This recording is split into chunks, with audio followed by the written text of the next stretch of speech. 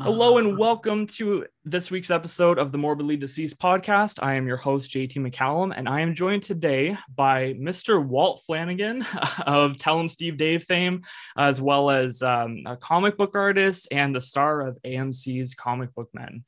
How are you doing today, Walt? Doing very well, thank you. Perfect. So we were kind of talking just a little bit about my introduction to Kiss, because you and I, as I was talking about, are very similar in certain ways. So I just kind of want to get some ideas basically about, obviously you're here today to talk about the new comic book from Blue Juice Comics called Knights of the Fifth Dimension.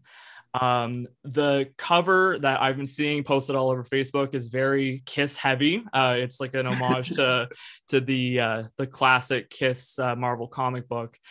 So first, let's just do a couple of deep dives here. So like, when were you introduced to Kiss? Was it a part of the osmosis of the culture, or?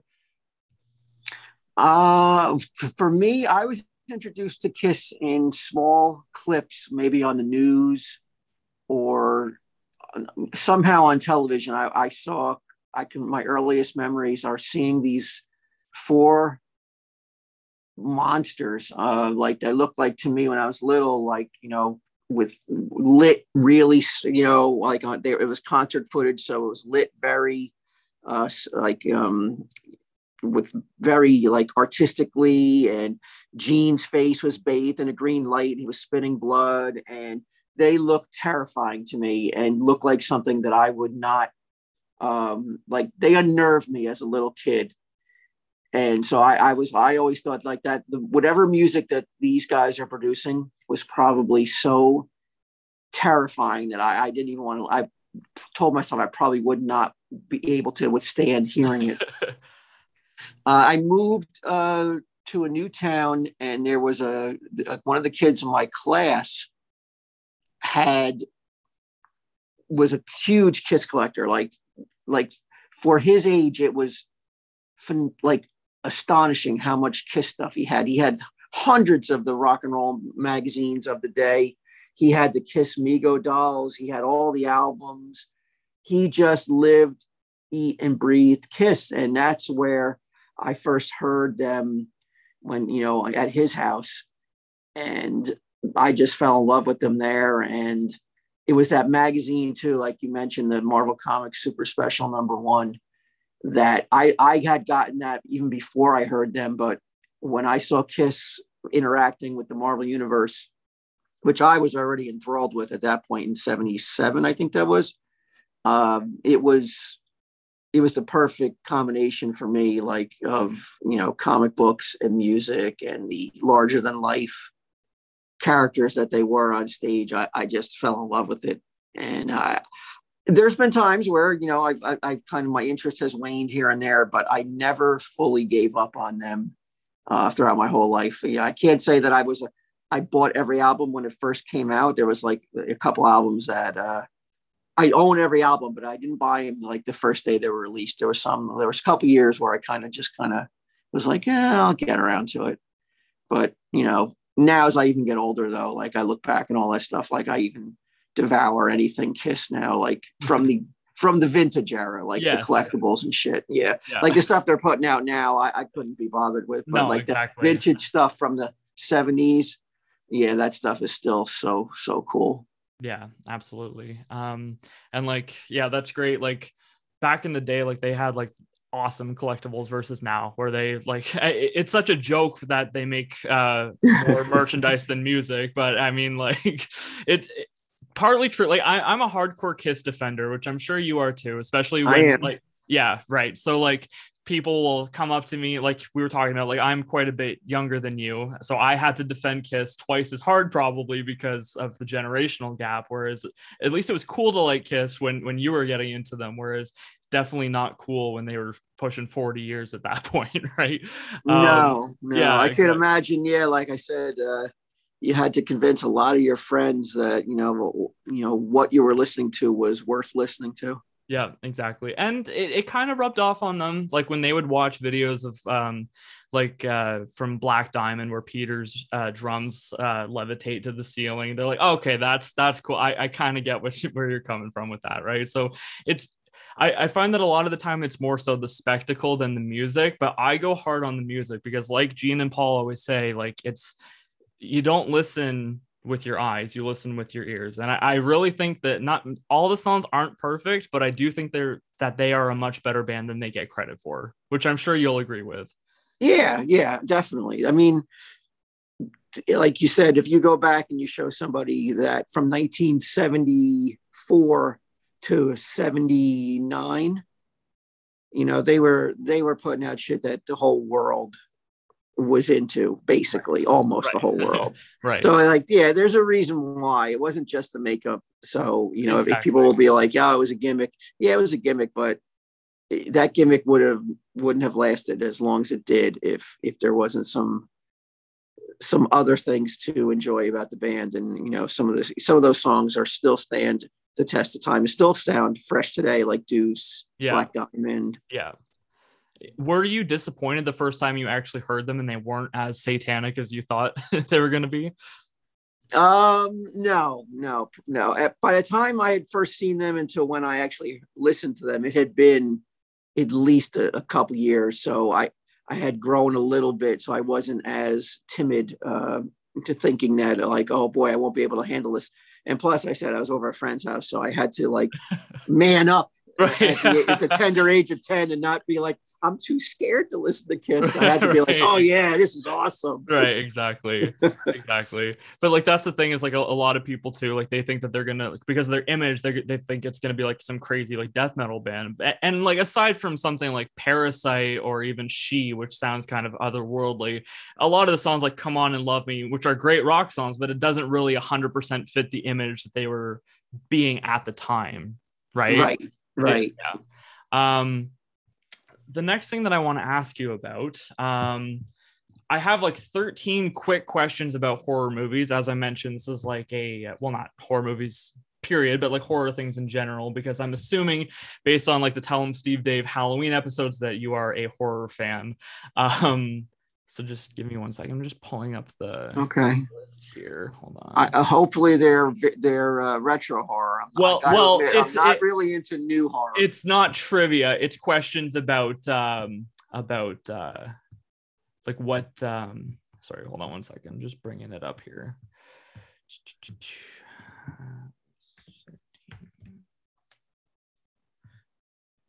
Okay. So this is, so it's not trivia. It's just questions about like horror things in general that I would love to hear what you have to say. What was the first movie that scared you? Gosh. First movie that scared me. I remember having to leave the theater when Jaws was playing. Right. It was a little bit too intense for me. And I was, and I have to say, I wasn't that young. I don't know what year that came out. 75, I think Jaws came out. So I was 8 or 9, and so not that young where I should have been able to withstand it. But it was the tension. Absolutely. It was like the suspense, and it was a little bit too much for me to deal with at that age. I was like, the anticipation of the impending shark attack really fucked with me. Right. And I was just like, it's too much. I can't deal with it. And my mom said, do you want to leave? You want to, because we saw it in a theater in a mall or strip mall. And she said, well, just go out shopping and, we'll leave your father here so he can watch it. And I was like, yeah, let's just go out. I can't deal with it. Right. So I think it was Jaws. Really? That's funny. Yeah. My mom has kind of a similar story because she saw it at a drive-in with her parents. And the first, like you said, like the tension and the music's building, and she's like, oh, I can't. She's like 3 at the time. She was like, I can't watch this. And her dad was like, all right, well, just close your eyes and like, you don't like, we'll let you know when it's over. And then she ended up falling asleep through the whole movie. So she didn't get to actually see Jaws in the theaters for the first run. What was a recent movie that really got under your skin, if any? Like, I know you're saying like you're not really like into the recent horror movies, but was there anything recently that's gosh, recent horror movie that got to me? I'm gonna have to be, like I said, I'm not really a devourer of new content. I kind of feel like it's like new music. Right. I feel like it's passed me by. Right. um, I couldn't even tell you like the last horror movie that I recall seeing. Let me go back to that one. Let me go to number 3. Okay. Who's your favorite horror author, if you have one? Do you read any horror books at all, or no? I've read some King books when in the 80s. A band called Anthrax put out an album called Among the Living, and there was a song called I think it was called Among the Living, and it was a song about Randall Flagg. And I looked up the liner notes, the lyrics to the song, because I loved the song so much. And I saw that it was about this guy called Randall Flagg in the book The Stand. And that was the first time probably that I had read anything as long as that book was, The Stand. All because of that one metal song. I was crazy. Like, I gotta read this because this song is so fucking awesome. Did it live up to your expectations? Yeah. I understood exactly why that they were taking that story and putting it to a killer thrash song. Right. But as far as like, I don't know if I read a lot of prose stuff, but horror comic books, like Marv Wolfman, Doug Munch, Alan Moore. Probably Alan Moore is my favorite horror writer with the stuff he did on Swamp Thing. Right. I would definitely call that horror. Absolutely. Do you have a favorite horror book, or you can include a comic book if you want to?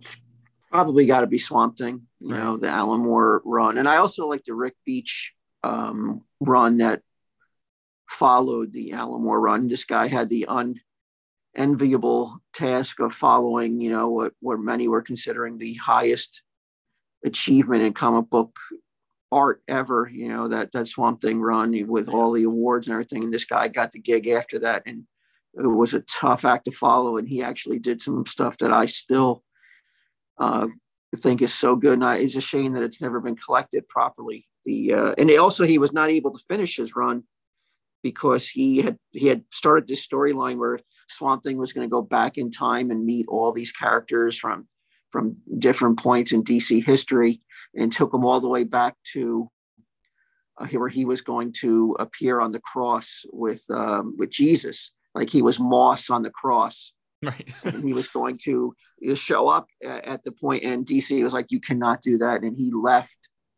before finishing his storyline. Right. In the 80s. And I always thought that it would be cool if they let him finish it now, because back then, that was some pretty sacrilegious stuff that probably would have angered a lot of people. But today, nobody would even blink an eye. Yeah, exactly. If we put that fucking story out today, man, nobody would care. Nobody would be outraged. Right. It would, so they should just let him finish it if he even remembers what the storyline was going to be. That would be pretty cool. I know that you don't play a lot of video games, but do you have, is there a horror video game or anything that you've watched somebody play or anything like that really sticks out to you at all? I used to play House of the Dead. I was going to say, you seem like a House of the Dead guy. Yeah, it's just easy, it's simple. And it was I didn't have to learn a lot of things. It's just aim and shoot. Yeah. And re-aim. But that was probably one of the only horror games that I recall playing. And I think I got that on one of the home systems, maybe, or something close to it, like a zombie shooting game. I think I know that it was on the Sega Dreamcast because we had that when I was a kid. I definitely played that a lot. Do you have a favorite horror remake at all? Like any movie that? Oh yeah, definitely The Thing. John Carpenter's The Thing, the remake of The Thing from Another World. It's you're not going to top a remake, I don't think. Right. I know there's probably stuff that I'm missing, but for me, that was the be all end all of taking the foundation of that movie and turning it into something that just blew my mind. Do you like the original movie? Like the original Thing from Another World? I do. I can't say I like it. but I had Oh, seen it before. I had right. seen it before, but I can't say that I was like, this is a great movie. They should never touch this. Like, no, I didn't have that outrage. Right. Because I actually have a pretty cool experience where my sister and I got like a bootleg copy of it on VHS. Again, this is like 2010, and our VCR was out in the garage, and this is like mid-November, and we went out to sit in the garage. So we had our winter jackets on and stuff, and we were watching the original The Thing from Another World, and like I don't know if it was just the tone, the atmosphere, like the fact that we were freezing our asses off while we're watching a movie about people freezing their asses off, but we all had a great time, and I've never been able to watch it since because I don't want to ruin the idea of how good it was to me in that moment. So I always think that it's great, but I know that if I was to revisit it, it's probably not going to be as good. No, well, it's not bad, but like John Carpenter just really like took it and just like elevated like special effects and just the mood of that movie is so good. It's like it's basically like a perfect movie for me anyway. Right. Absolutely. Do you have like a favorite horror movie theme song at all, or a TV show theme song? God, I love theme songs, but horror theme song. I mean, to me, I like this, like one of my favorite scores, but it's not horror, but it's the Road Warrior. Okay, sure. Yeah, I love that. I listen to that score constantly, but I wouldn't call that a horror movie though. But Sure. that's really, but there's so many horror movies that, like scores that I like. But they're all like obscure movies that nobody's ever heard of though. Like what? Like Nighthawks. Oh, I don't know Nighthawks. I was gonna say this is gonna be the audience, but I guess I was wrong. Nighthawks was a Sylvester Stallone movie with Billy D. Williams. Okay. Where they were detectives in New York, and Rutger Hauer is a terrorist, and they are given the assignment to. He's running around loose in New York, and they got to try to find him. And the guy from ELP, Emerson, Lake and Palmer, does the score with all these weird synth organs.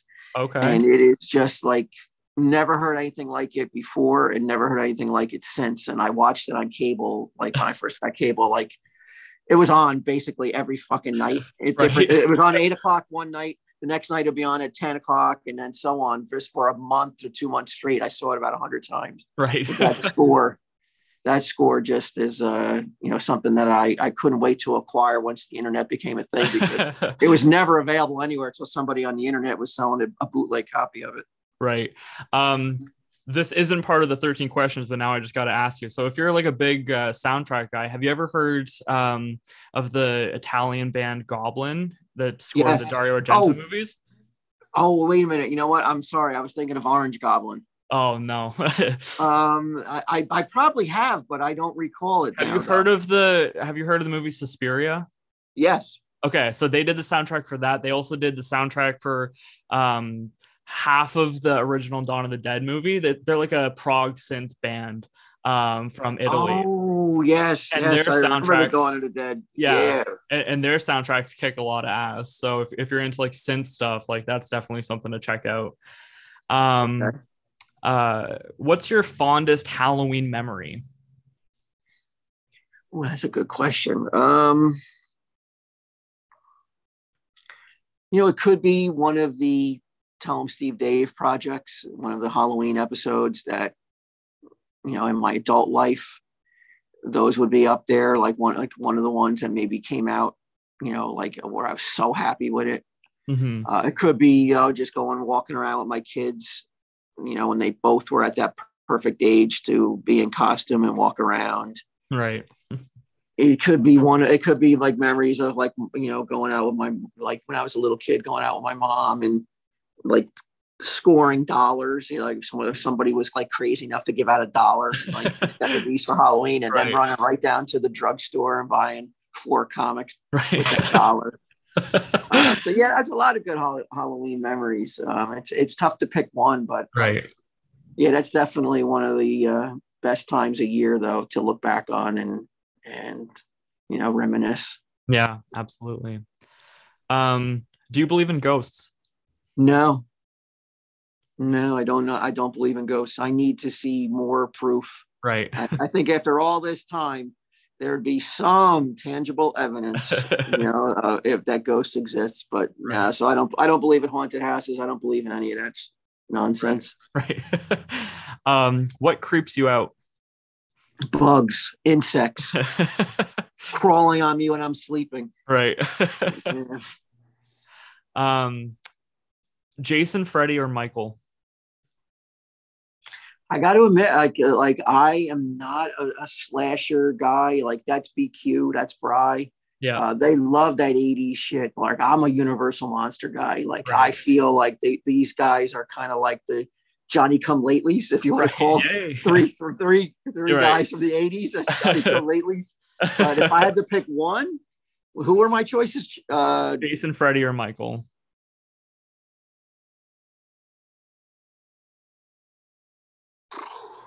No, Leatherface. You can say Leatherface if you want to. I think Leatherface is the 80s guy for me though. Really? Yeah, just with the chainsaw. Yeah. And the family and go ahead. When you said that you've never seen Halloween because you were saying that it's a slasher movie and all this stuff, I just want to tell you, because I'm a diehard Halloween fan, okay? Uh-huh. The original film is not a slasher movie the way that you think of a slasher movie. The original film is purely suspense. It is beautifully shot by Dean Cundey, who also did The Thing. And honestly, I would check it out this October if I was you, because it's not what you think it is. The sequels absolutely are, but the original film is not what you think it is. The only Halloween movie I've ever seen is number 3, and I love it. 3 is great. I love Halloween 3 as well. I have all 3 of those masks sitting on my record player right this second. Oh, the Silver Shamrock masks? Absolutely. I'm a diehard Halloween fan, and I love 3, but the original is not what you think it is. Okay, I will take that in consideration. Okay, who's your favorite Universal monster? Ooh, man. I flip-flop. You ask me this tomorrow, it may be a different answer, but today, Frankenstein's monster. Okay. Have you read the Frankenstein book at all? By Shelley? Yeah. Yeah. Did you like it or no? It's a little light on action. Yeah, absolutely. I want to see the monster choking some village, rather than reading about all like how tormented he is. Right. Yeah, 100%. I totally get it. I'd rather see Abbott and Costello run from him than read Mary Shelley's book. Right. And lastly, what is the most memorable death scene in any horror movie that you can think of? Or you can say shock moment, if that's what, like, if we're going like Universal monsters. Okay. Oh, Universal monsters. Sure, yeah. Shock. Oh God, there's not many shock moments in Universal monsters. Oh yes, there are. Okay, name me your top Universal monster shock moment where you were like, well, maybe not shock from today's standards, but definitely shock at the time. But I would go back to like the first Lon Chaney Phantom of the Opera, where she takes off the mask for the first time. Yeah, even when in the 70s when I saw that, or it just. I can't say that I'm like, so it's tough. But as far as like, God, man, this is tough. Like, I am not that much of a horror aficionado. Right. I have the ones that I dig a lot. I guess it would be. I think it would be the shit in Texas Chainsaw 2. One of those one of those moments where the brothers are arguing with each other, and it just like I'd never seen a movie like that, where a horror movie where there was so much weird, like captivating dialogue, like really bizarre dialogue, and that just like really just shocked me into like, because again I watched it on cable, I didn't see that in the theaters, but I was riveted by that dialogue in that movie. I know that movie it didn't do well, but I'm sure it's got to be a cult status by now. Absolutely. Texas Chainsaw 2. I know like it did not do well when it was released, but man, I love that movie. And I remember telling Bri, I was like, you got to watch this movie. Well, it's so different from the original though. Yeah. Right? That's something that not a lot of people are prepared for, right? Like Chop Top and everything. Yeah. I have seen, maybe let me go back my current one. What was the second question I had to skip? It was what's the most recent movie that's got under your skin? I was going to say one of the Rob Zombie House of a Thousand Corpses movies. That's got to be one of the I don't think I've seen any horror movies since Rob from Zombie's 16 years ago.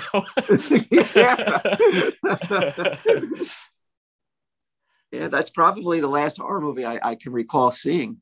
Right. Straight up horror. Right. Another thing that you and I have in common, like I was talking about, was a love for Planet of the Apes. I will never forget when my parents first explained to me that the chronological timeline of the movies, when it basically, you can start it on Escape from the Planet of the Apes and then go to Escape to Conquest to Battle and then go back to the original Beneath, and then it's just a constant loop. That blew my mind when I was 7 years old, that you can just put the movies in a circle and then keep just watching the movies play out. Was that series did that stick with you for life, basically, like that series at all? Or that those characters, Roddy McDowall, I love those movies ever since I was little. I remember my mom taking me to the ape-a-thons, where they would show like 3 of them in a row. Yeah, they weren't able to show all of them in a row, right? I guess they had night, because we would go to matinees and we'd see like 3 of them. Right. And I could watch those movies over and over and over again. Yeah. And I think the new ones, like those are really well done movies too. I really enjoy the new ones that they did. I liked Rise of the Planet of the Apes, but I didn't like the Dawn one, and I didn't even see the third one because I wasn't a huge fan of it. I'm gonna have to check them out again because I know that that guy ended up going on to do the new Batman movie. So I'm gonna have to check them out. Maybe I'll appreciate them differently.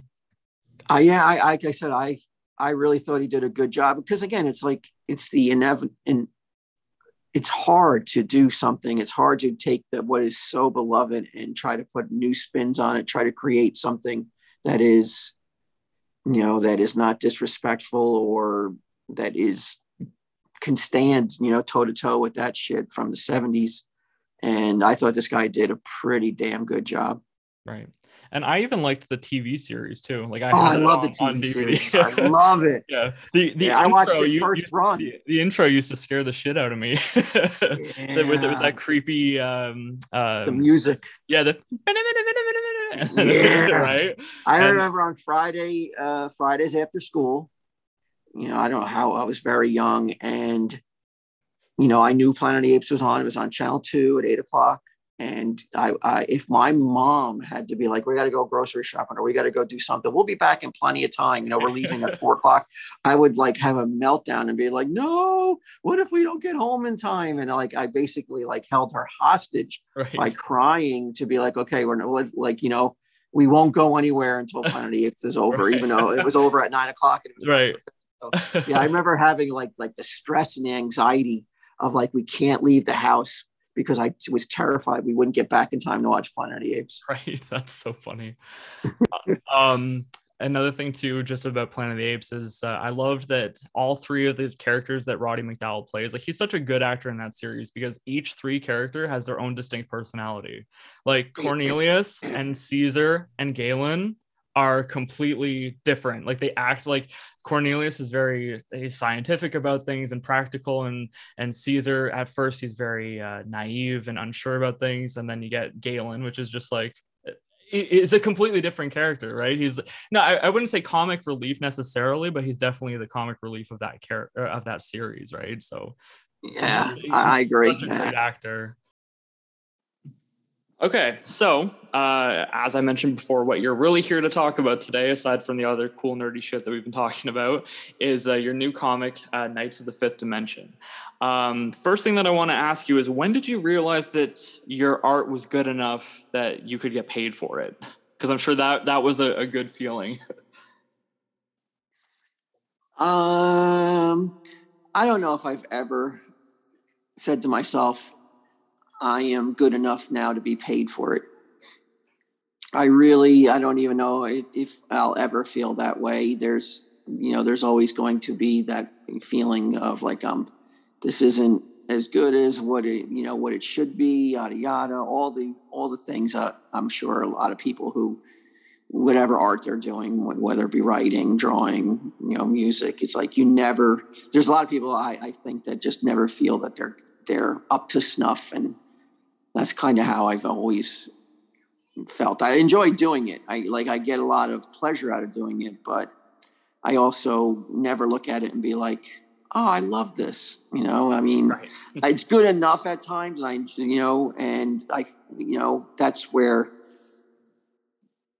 that's the kind of middle ground. I'm hoping just to that it isn't embarrassing.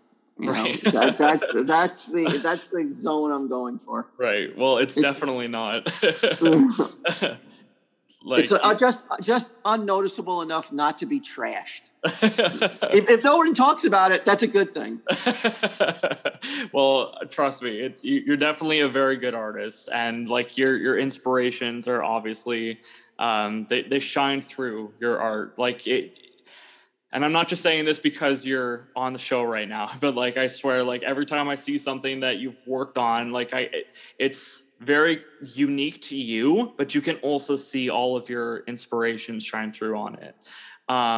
Especially on things for example, as we were talking about the Kiss homage 100%, but you've taken that and you've made it your own thing. So I just want to say, first of all, congratulations, for making money off of something that you love to do, because a lot of people try to do stuff like that.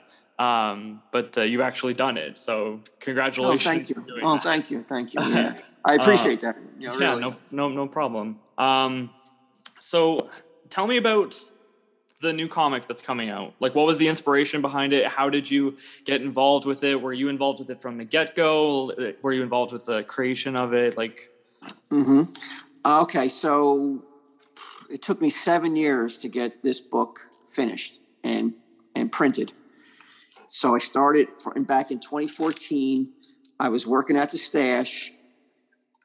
Mike and Ming, guys who were on Comic Book Man, they started to really hit the con circuit hard every weekend. And they would come back from the conventions with bags of comic books that they were given by independent creators, guys who were in artist gallery, hawking their own books, very small press stuff, very independent stuff. And they would bring back piles of this stuff, and they would just leave it around the Stash. And I grabbed a pile, maybe 3 or 4 books that they had brought back from a convention. And I would take them to lunch with me at the pizza parlor. I would just take them and read them. And there was one book called The Civil Four by guys named Casey Van Heel and Maxime. And it was a black and white book, and it was set back in the 1700s, Civil War being about, it was a tie-in with the Civil War and everything. And I was very struck with the dialogue of the book. It sounded very bombastic without sounding cliched. And I have never done this before or since. I looked in the back of the book, and I saw that there was an email to the writer, Casey. And I sent him an email going hey, I saw your stuff. I really dig it. And that was it. I really didn't. I've never done that. Just to send out something to a stranger that I've been wowed by tons of shit, and right. I've never been prompted to go I'm going to send him an email. Right. And I did. And he sent me an email back thanking me. We started talking about what comics he was into, and turned out he was younger than me, so his introduction into comics was much later than mine was. but he kind of was familiar with the stuff I was into. And we kind of were like, spitballing and like things that we dug. And I mentioned, like, if you ever, want to come up with something to work on, I go, I'm not doing anything right now. And I enjoy, at the end of the night, just like sitting down and just drawing, I said. And we started to, bounce ideas off each other via email about a comic book we would like to do. And he sent me an email about a detective who finds a sentient comic book at the site of a murder. He's a homicide detective. So the comic book is a living, breathing thing. And that kind of became the springboard to what the Knights of the Fifth Dimension became, which was it's kind of like a comic book that is more to it than just a normal comic book. It actually is being created in front of our eyes. We just threw in, like, he allowed me to just throw in anything that I love from the era, right? That I like, the Silver to Bronze Age shit. And, we came up with these characters, and they all, to me, represented genres of comic books that were big when I got into comic books. Like, so there was the Ghost character, represents horror comics. The Damn Yankee represents war comics. John 316 represents sci-fi comic books, and Kriega Bundalo represents jungle comics, which, not many jungle comics left nowadays. Right. But back then, when I got into comics, there was a lot of jungle characters, and the Spiral Architect was just like, one of those cosmic characters that I love in comic books, like this super powerful being that, travels the spaceways and stuff, stuff that I just devoured when I was a kid. And the concept is like that there's these knights of the five dimensions who have to battle this creature called Vanta Black, who is trying to seep into the five dimensions, and it breathes and lives off of self-doubt, despair, sadness, and lack of imagination in people. So in our dimension, which we call the real world, there's this artist who's been drawing this comic book, The Knights of the Fifth Dimension, for his whole adult life. And he uses that comic book to ignite in the imagination of kids. And he sold the designs and everything, like this dirt cheap deal, just to get it on TV, make these bad movies. Right. anything to get the word out and to spread the lore of the Knights, and it would keep this creature at bay. But now this artist now is dying. He's in his 80s, and he wants to pass the baton on to a younger artist who he met when he was when this artist was a teen, and took him under his wing. But he's kind of lost his way and isn't in drawing comics anymore. So he's trying to recruit him to take his place and create a new Knights to re-energize and to, kind of ignite people's imaginations again in our dimension. Right. That's a really cool concept for a comic book. Like it sounds like it comes from a stoner, but no. It's, no. Yeah, that's really cool. Although I don't know. I've only met Casey once, so I don't know. Right. On my end, I'm not sure what he's into, but right. On my end, it's all straight edge shit. Right. Yeah, exactly. Was the artist on the front of the cover, was that, I mean, I could be reading into it, but I know that obviously, like, Jack Kirby is a huge inspiration. Is that supposed to look like Jack Kirby, like the artist? Absolutely, yeah. Okay. I definitely was like trying to hone in. Like, I was going with like what if Jack Kirby, if you do any deep dive into Kirby, you'll find out he was fucked over and he doesn't get the credit he deserves, and for creating these like $1 billion. Steve Ditko too, right? Yeah, but Kirby was like anything that's generating the billions that Disney is making now. Yeah, is due to Kirby, and nobody really knows his name. The Stan Lee, of course, gets a lot of the props, but Kirby got a raw deal, and it's kind of like at the end of his life, Kirby was, not selling a lot of books. You know, he was kind of made fun of by his peers in the industry for, you know, for being not at the top of his game any longer. And it kind of like wasn't a great ending, you know, for a guy who should be, you know, a fucking $1 billion statue should be on Disney property right now for that dude. Exactly. So I said, what if he had done it? I said to Casey, like, what if like he had to do it because of, for heroic reasons, you know, but if he had to like give it all away, you know, in an effort to save our planet or something, or save our dimension. So that basically where that germ came from, like,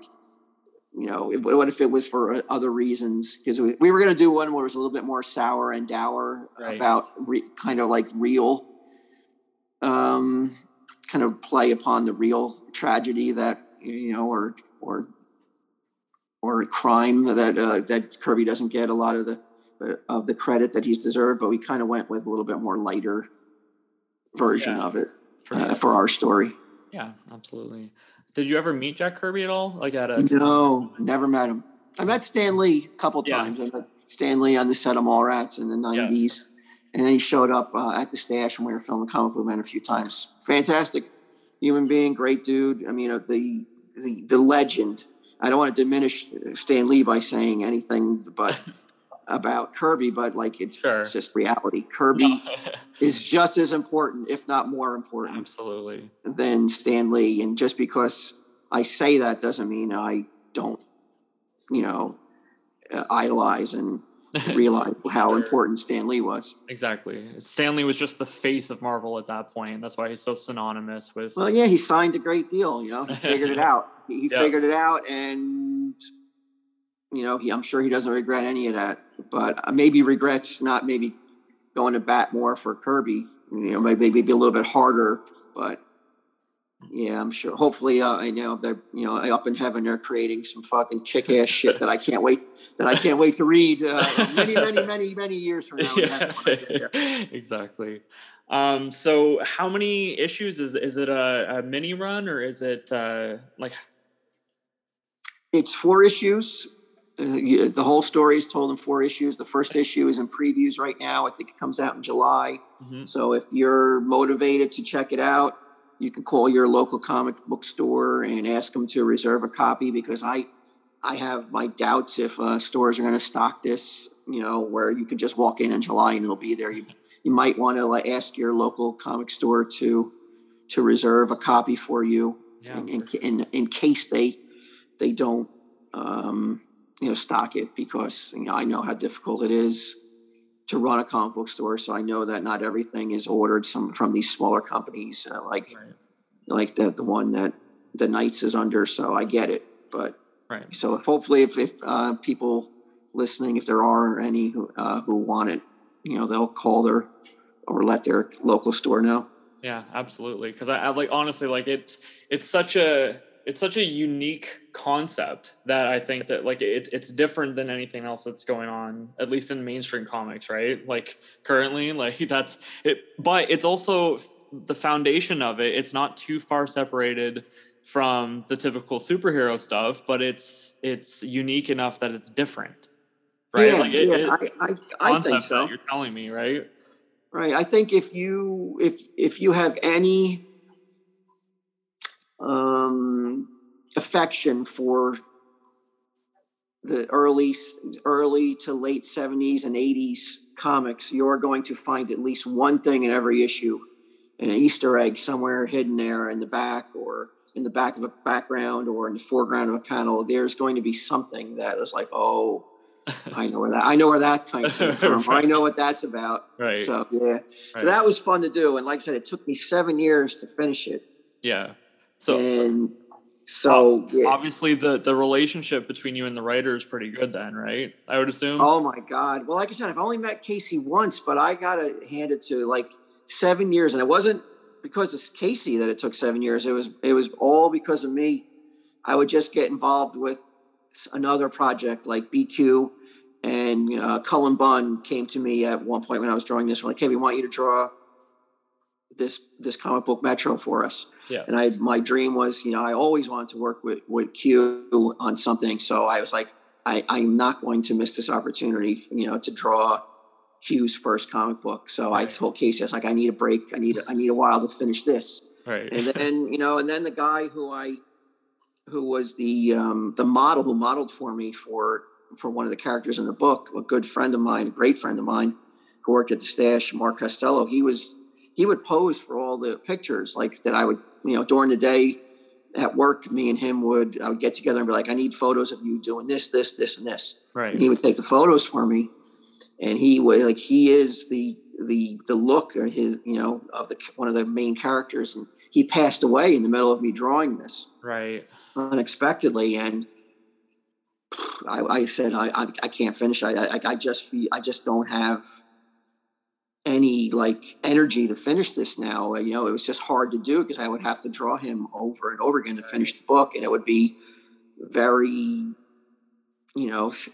just take a lot out of me, mentally to do that. And it was only because his wife found out about the comic book and she said, I'd really like you to finish it. And so like with her kind of giving me that, the blessing almost to be like, okay, you can finish it. It won't be in bad taste to finish it.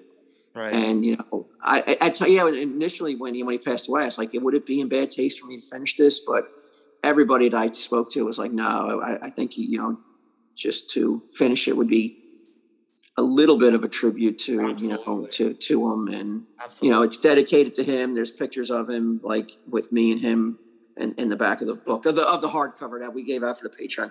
I don't know if there's pictures in the first issue. I think it is though. Right. For the newsstands or the comic book stands. Yeah, honestly, that's a really cool thing. And like, it's good that you finished it because like you're saying, like a lot of what you're saying sounds like you're almost making up for the way that real life panned out in terms of both Jack Kirby and in terms of Mark. You know what I mean? Like, yeah. There was a lot of back and forth. It took many, many, many months to pick it up and okay, I'm going to get started on this again. I'm going to try to finish it. Yeah. And, it was a lot of stop and go. And Casey never, ever, ever sent me an email about like, hey, what's going on? Why is it taking so long?